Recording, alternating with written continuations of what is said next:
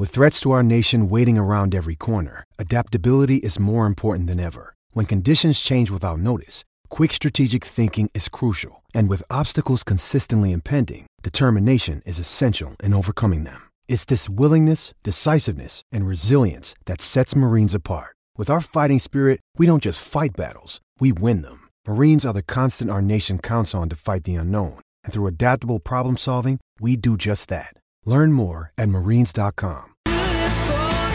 The 7-seat Kia Sorrento, Kia's most awarded large SUV ever. Available now at your nearest Kia dealer. This is Sports Day with Badge and Sats. Yeah, Badge and Matt Rogers, it actually is. Welcome back to the show, and thanks for those texts that are flying in, a few of them. Andy's got one there. Can you see those, Matt? I can. Yeah. What do we got? That was outstanding from Scoob's missus. She's got her finger on the pulse. Okay. I should have pre-read that one. I've got no idea. Well, that means, hey, we're going to have a chat now to Barrett Sundaresan, who's an SEN cricket expert. Of course, the third test against South Africa starts tomorrow at the SCG. It's also the 15th annual Pink Test. And as you said before, Matty, that goes money there raised goes to the McGrath Foundation. Barrett, on the line, how are you, mate? And is there as much hype around this test given it's 2-0 to Australia? Good evening, guys. Happy New Year. I wouldn't say so. I mean, in a way, it's good. We can focus on the wonderful cause, which is the Pink Test. And it was wonderful listening to Glenn McGrath talk about just his story and the impact that the Glenn McGrath Jane McGrath Foundation has had on breast cancer and spreading the awareness and everything else. From a cricketing sense, I think Australia are already looking ahead to India in terms of how the pitch is going to play like and the team selection as well. Even though, they want to win this and qualify or basically make sure they are in that World Test Championship final even before they head to India, I think they're already looking ahead to that first test in Nagpur. So how do you think that's going to affect the selection of players? Does it mean that someone on the fringe like Lance Morris, even Ashton Agar, are more likely to play? I think Ashton Agar at the moment is definitely more likely to play than Lance Morris. You could make out from not just Lance Morris's body language, but just how Pat Cummins was talking about selection issues, that maybe we won't see the wild thing quite yet. But Ashton Agar has a very good chance, especially because the Australians are expecting this pitch at the SCG to turn from day 2 or maybe even late on day 1. And like I said, they want to start preparing for that India tour where they will be playing 2 spinners. So when you think of outside picks, Ashton Agar could be one, but we're also hearing that maybe a Matt Renshaw might come in. And that's intriguing. Like, does he open the batting like he has been in the last couple of years, or and then get Usman Khawaja to bat in the middle order, or do they do the other way around when Renshaw bats in the middle order? So despite the fact that this is a dead rubber, there is that excitement around who we'll get to see play tomorrow morning.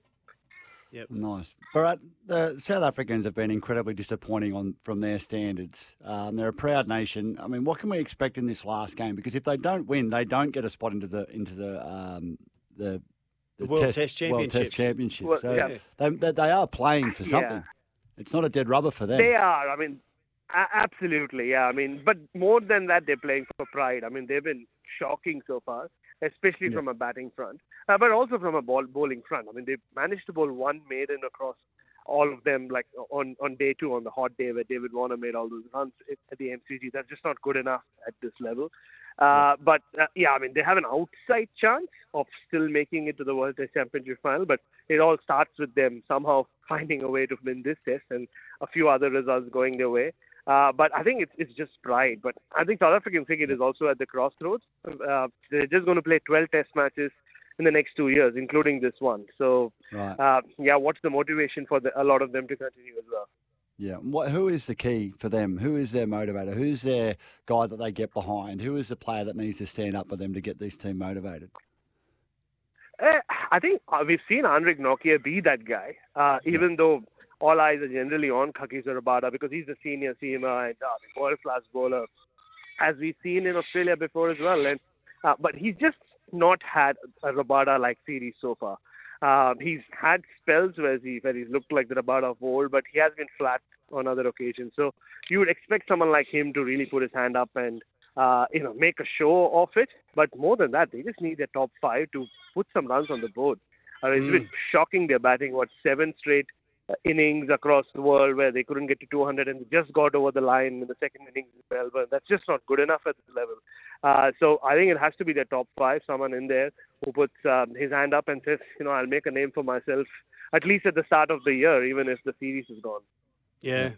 Hey, I'm hoping it's not going to be a fizzer because they're forecasting rain for the first few and up to the first 4 days. Oh, no. It's not too much. Yeah. Is it looking pretty ordinary?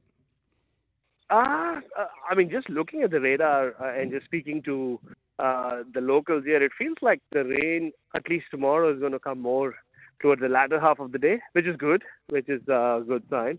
But just the talk around this pitch, I don't know whether a lot of them are expecting this pitch to last all 5 days, in the sense where batting stays easy.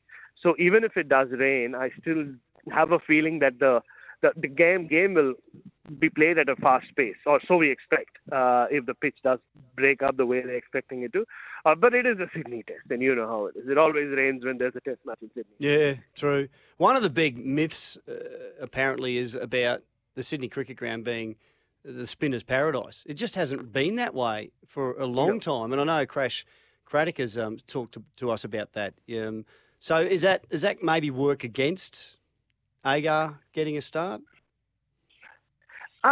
Historically, yeah. It's been a long time since Australia played 2 spinners. So 2017, before they went to India, ironically, last time round, where Steve O'Keefe played alongside Nathan Lyon. And the thing is that the pitch has been very slow. We've seen a few draws in the last few years.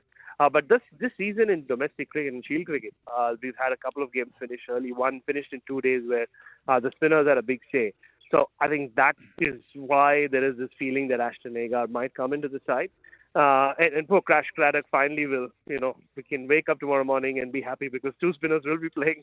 He's written it so often has in the lead up to a Sydney test. So yeah, just for Crash's sake, I hope they play both spinners.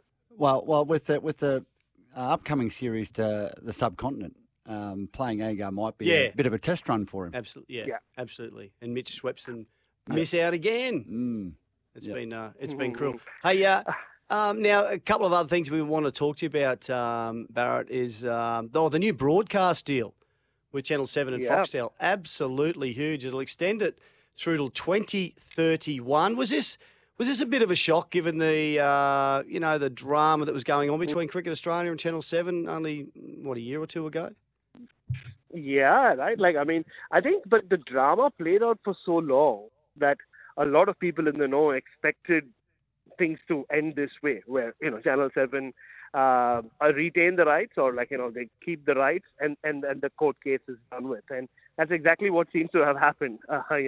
Just speaking to people who follow the broadcast deal news, or who are always on top of these things, there was this feeling of inevitability even last week that it will be Fox and 7 who retain the rights to 2031. Seems like such a long time away. But interesting developments also that the BBL will be reduced, which a lot of people have been calling for, 61 to 43 matches.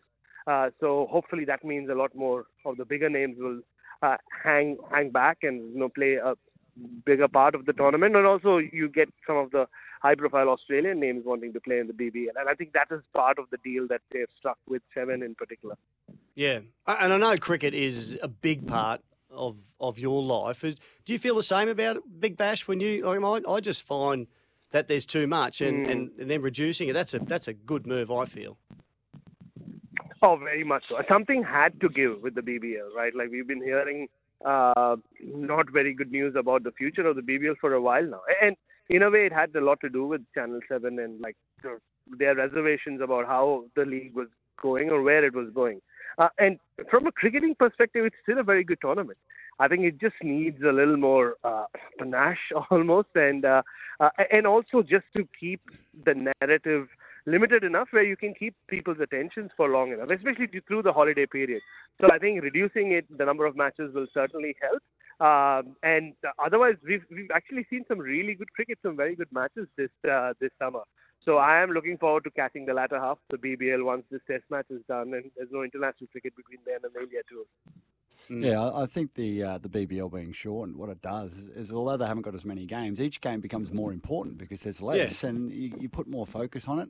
I think there's a real balance that we can get where we can stretch things out too long and you just get jaded. You get tired as a fan, you do. Yeah. I can't imagine how As a the players player, go. yeah. Hey, I've had a good read of this, Barrett, and I just can't agree with you anymore on your column or some stuff that was written in the Sydney Morning Herald. I think it was on the back of some social media stuff you posted about racism in Australia. And I've had this conversation with mates of mine who, very much like what you're talking about, don't realise they're racist. And that the way we were brought up here in Australia. Do you want to share that with our listeners? Oh, no, absolutely. Look, it's a conversation which is not very easy to have for any person of color, or when you are subjected to it on a daily basis, like wherever you go. And it's not always like in your face. It's not that people are yelling at you every day. It's just what gets deemed as casual racism, where I don't believe that term makes any sense, because there cannot be nothing casual about racism. It's just discrimination where wherever you go, you're just singled out and you're just made to feel different, and you're belittled in many ways, like with what people tell you. And it happened to me a few times, and it happens to me in a lot of places, not just in Australia, but around the world. But since I call Australia home, and since I've been here 5 years, at some point you just feel like, hey, I'm Australian, accept me for who I am. It's not just me. So many people who move to this wonderful country from around the world face the same issues. I just felt I have a voice, I have a platform, so it's my responsibility, my duty almost to talk about it, or make it almost okay for others who feel the same things and who don't have a voice or a platform to talk about it. So I think that was the main reason I decided to write about it. And like you said, a lot of it comes from ignorance. A lot of people in Australia from a certain generation, I guess, don't understand. Maybe the lady who said, I hope you're not on the same flight as me just because she saw my bag go through security. Maybe she felt it was okay to say these things, when she was growing up. It's not anymore. Yeah. So it's just about spreading that awareness and that information. Yeah, I congratulate you on speaking out, and I guess, and speaking to our listeners about it too, because we're trying to stamp that out across all sports and all of society. Look, Matt, we had a chat before off there, didn't my dad and his generation, it was different and very racist, and they didn't realise the harm that they were serving. Yeah. And I think I had, like my mates, we all had to admit, hey, we're doing the same thing, and we can't change unless we admit that we are cut it out. being racist, and we have to cut it out and try to address it and understand how other people feel. I did get the other thing you said there, Barrett, about when you were at a net session, I think, was it for the Aussie side, and you got singled out.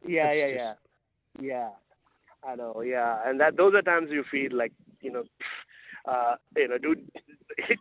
do you really even want me in this country? You feel deflated. You feel, and if it happens once, well, people are doing their jobs as well. It's fine. When it happens repeatedly, it's when you realize that you are being singled out just because you look different.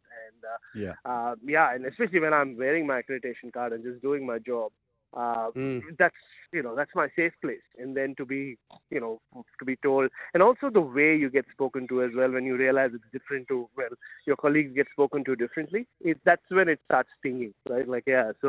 Or just because I look different, just because you think I don't belong here. And even some of the comments that have followed my piece kind of justify almost in my head, and I'm happy that I wrote what I did, because a lot of it comes through denial. People saying, no way, what this guy is saying can be true in Australia. Australia is not like that. Or a lot of people have said, pack up and go home if you can't adapt to Australian society. But that narrative needs to change. And hopefully, the more people like me do it or talk about it, it will someday. Yep, absolutely. The more conversations about it, the better. Hey, good on you, Barrett. And look, thanks for your insight into the third test starting tomorrow in Sydney. I hope it goes really well, and we hope we can have a chat to you throughout the test as well, mate. So thanks for joining us on Sports Day.